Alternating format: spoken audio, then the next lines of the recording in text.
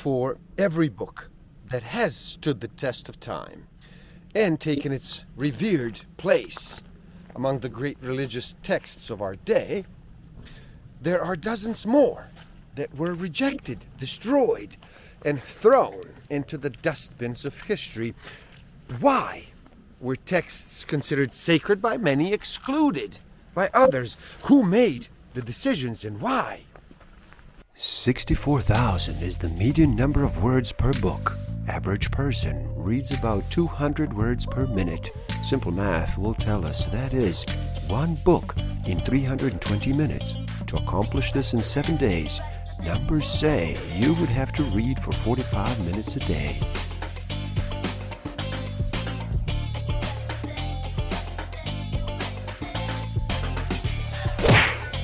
Don't forget to subscribe. Hit that notification button, like, comment, and share. Enjoy. Welcome to the Book of the Week series. Every week, as I read another amazing title, I share it with the world. My name is Igor S.F. Walker. Today, we look at Censoring God, the history of the lost books and the other excluded scriptures by Jim Willis. So how about you slow down and relax? Reduce all that noise for just a bit. Make that choice and decide to listen. In this video, we look at why did some religious texts make the final cut in the Bible while others fell by the wayside. Most Protestant denominations settle on 66 canonical books of the Bible, while there are 73 for Roman Catholics and 78 for Eastern Orthodox adherents. Why are there these differences of opinion? Why isn't the book of Enoch in the Holy Bible, even though Enoch is referenced multiple times? Stick around till the end. I will share with you some tools I have in use that will help you tremendously in this game of life. Discover a way to find out what actually motivates you, what innate human need is driving all of your decisions and all of your behavior. I will share some tools to improve your self-awareness, social awareness, self-management, and relationship management. The warfare occupying the world today is wrapped in religion. The power is technological, the forces are economic, but the people doing the acts are actually inspired by their religions. Muslim terrorists rage against America, the great Satan. American leaders pray that God will bless America. Israeli troops carry Torahs in their packs. Jews against Muslim, Christians against Jews, Muslim against Christian. And all these religions revere the book. History sings two siren songs. The first is a simple and direct melody, sung in a major key, that appeals to those who want their music straightforward and direct. It features tonic and dominant harmonies that revolve around the questions when, who, where, and how. Now the second is much more complicated, often disturbing, and usually sung in a minor key. It dances around just one question: why? Seems fiendishly designed to remain in the background, the sottovoce counterpoint motif to the clarion call of the composition called life. The first song has been dissected by academia, codified, neatly explained, and reproduced in history books and religious scriptures, accompanied by glorious illustrations in which the colors always remain within the lines. Now the second is heard only by those who listen for the music of the spheres and remain open to its spell. It is the pianissimo response of a composition called meaning. The two songs always occur in counterpoint. Only when we listen to them both is reality made complete. For every book that has stood the test of time and taken its revered place among the great religious texts of our day, there are dozens more that were rejected, destroyed, and thrown into the dustbin of history. Did those forgotten texts reveal wisdom that the old ones understood, but we have forgotten? Did ancient writers who asked the elusive why question know as much or even more than we do about meaning and purpose? Is that why their books were at best redacted or at worst consigned to the waste basket? How did the Bible come to be? Did it really arrive on the world's stage as a fully formed product, straight from the mouth of God? After all, that's where the words come from, don't they? From somebody's mouth.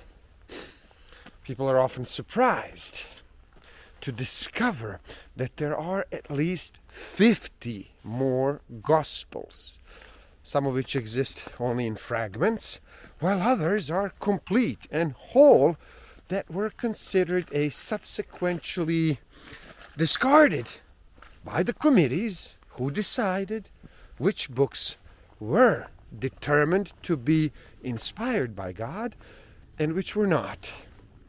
Now, this process didn't begin until the late 4th century after Christ.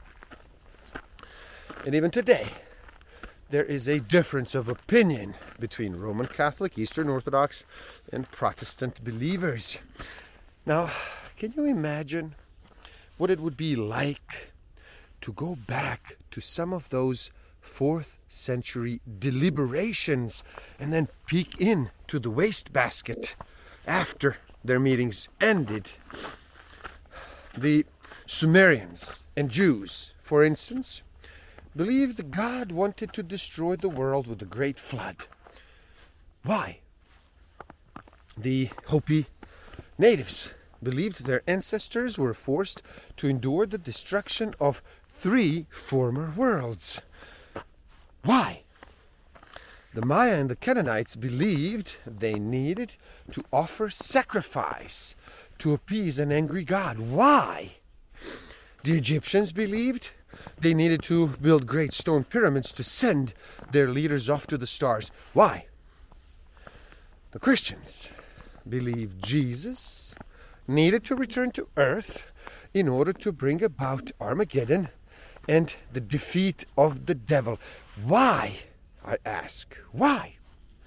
Why did some religious texts make the final cut in the Bible, while others fell by the wayside? Ultimately, it was because of a group of men. There's very little evidence of women being allowed in the fraternity of early biblical redactors.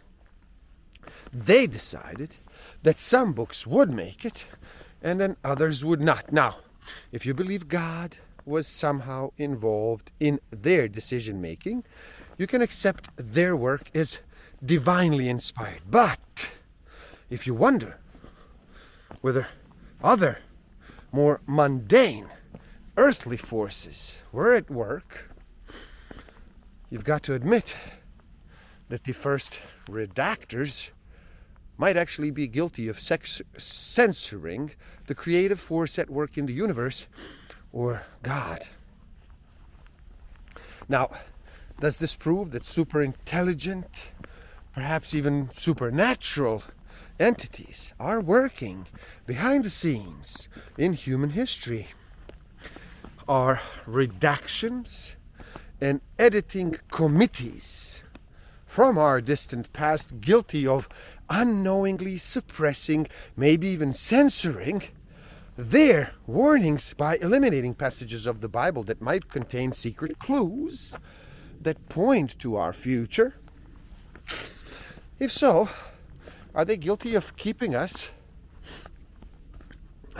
and from us the very messages that might save us from ourselves, or at the very least, teach us more about who we are by revealing our hidden past.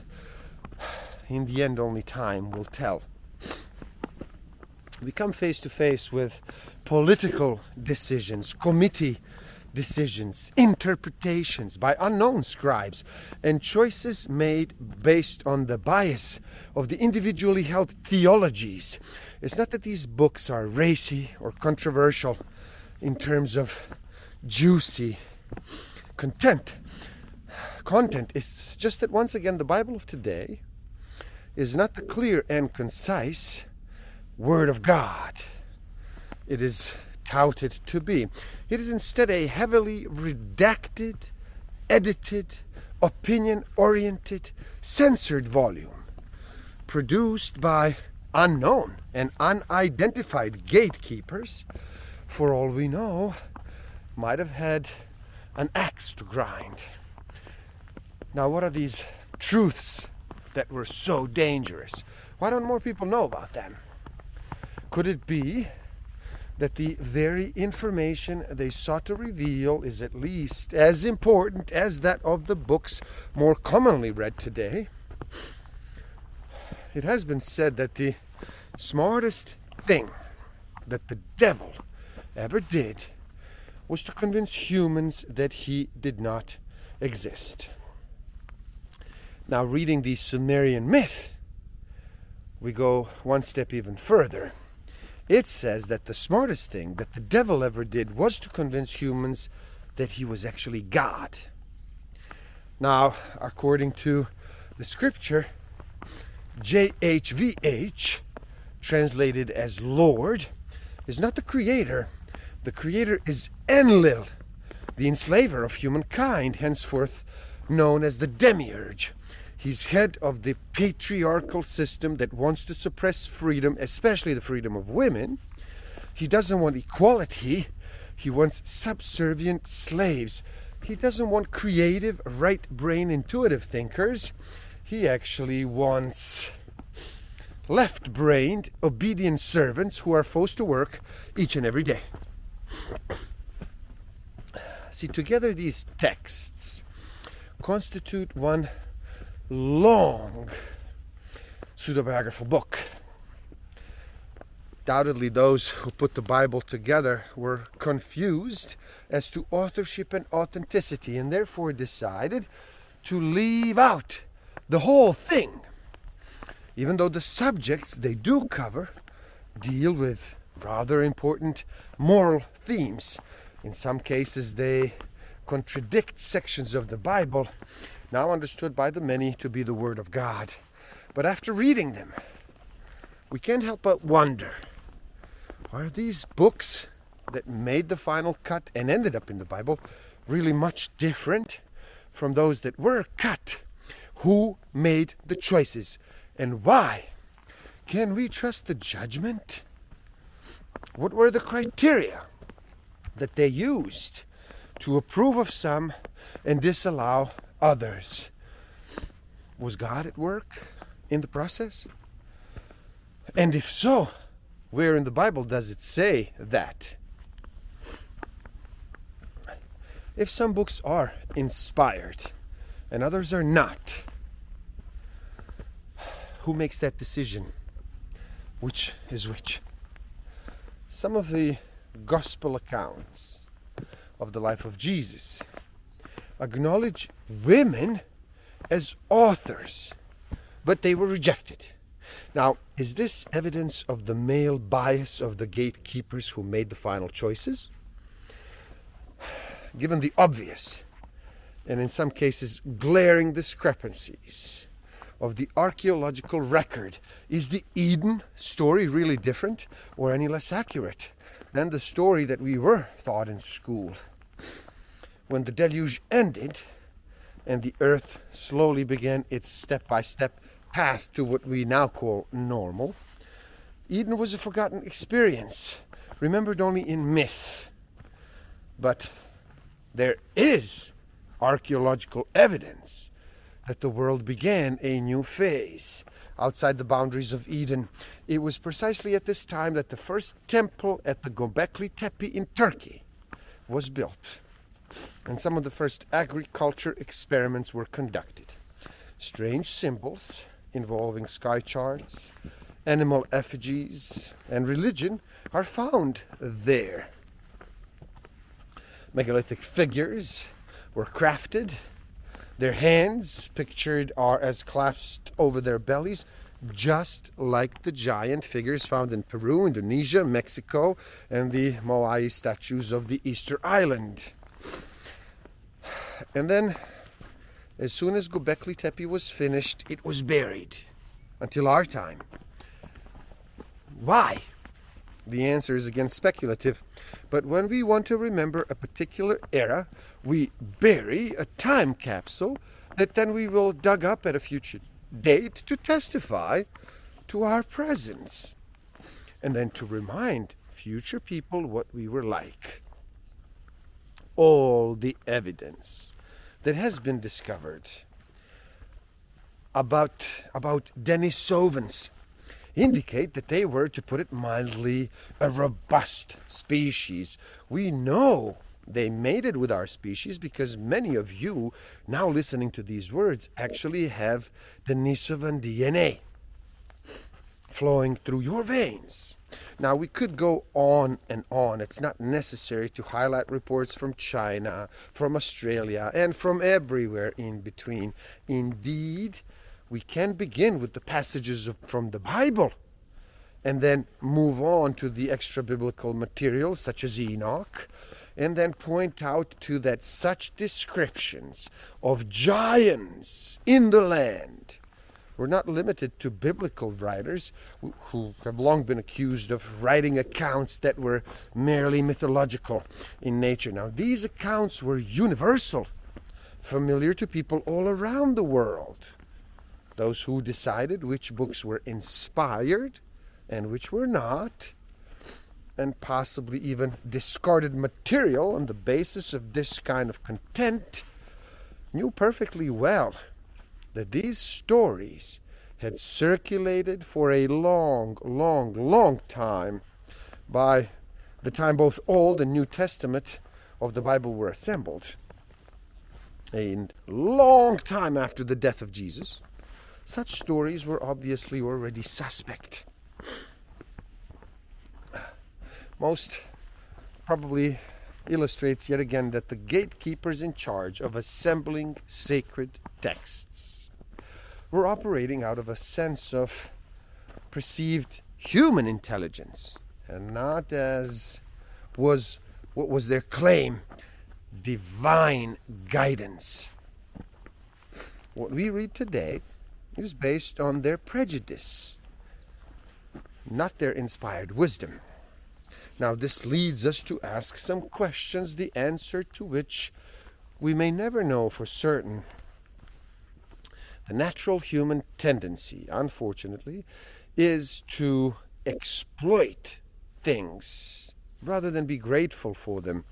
What we have seen happen again and again when it comes to the work of these gatekeepers who ultimately put together the Bible, the close examination reveals time and time again that they might very well have succumbed to the common mistakes of first believing whether or not something is true, and then selecting those texts which fortified their position. Now, this is not scholarship. This is censorship. The tide of history turned against Gnosticism during the middle years of the 2nd century. After Valentinus, there was never again a prominent Gnostic in any position to effect change. So the idea of knowing God personally through direct revelation was replaced by the necessity of a layer of intervening priests. Better to control the masses, the church, in other words, became political as well as spiritual. From then on, church leaders would decide which texts were allowed and which were to be destroyed. By 180 CE, the bishop, who even today is considered to be one of the greatest church founders, a priest by the name of Irenaeus, the Bishop of Lyon, began to publish a series of attacks on Gnosticism, declaring it heretical.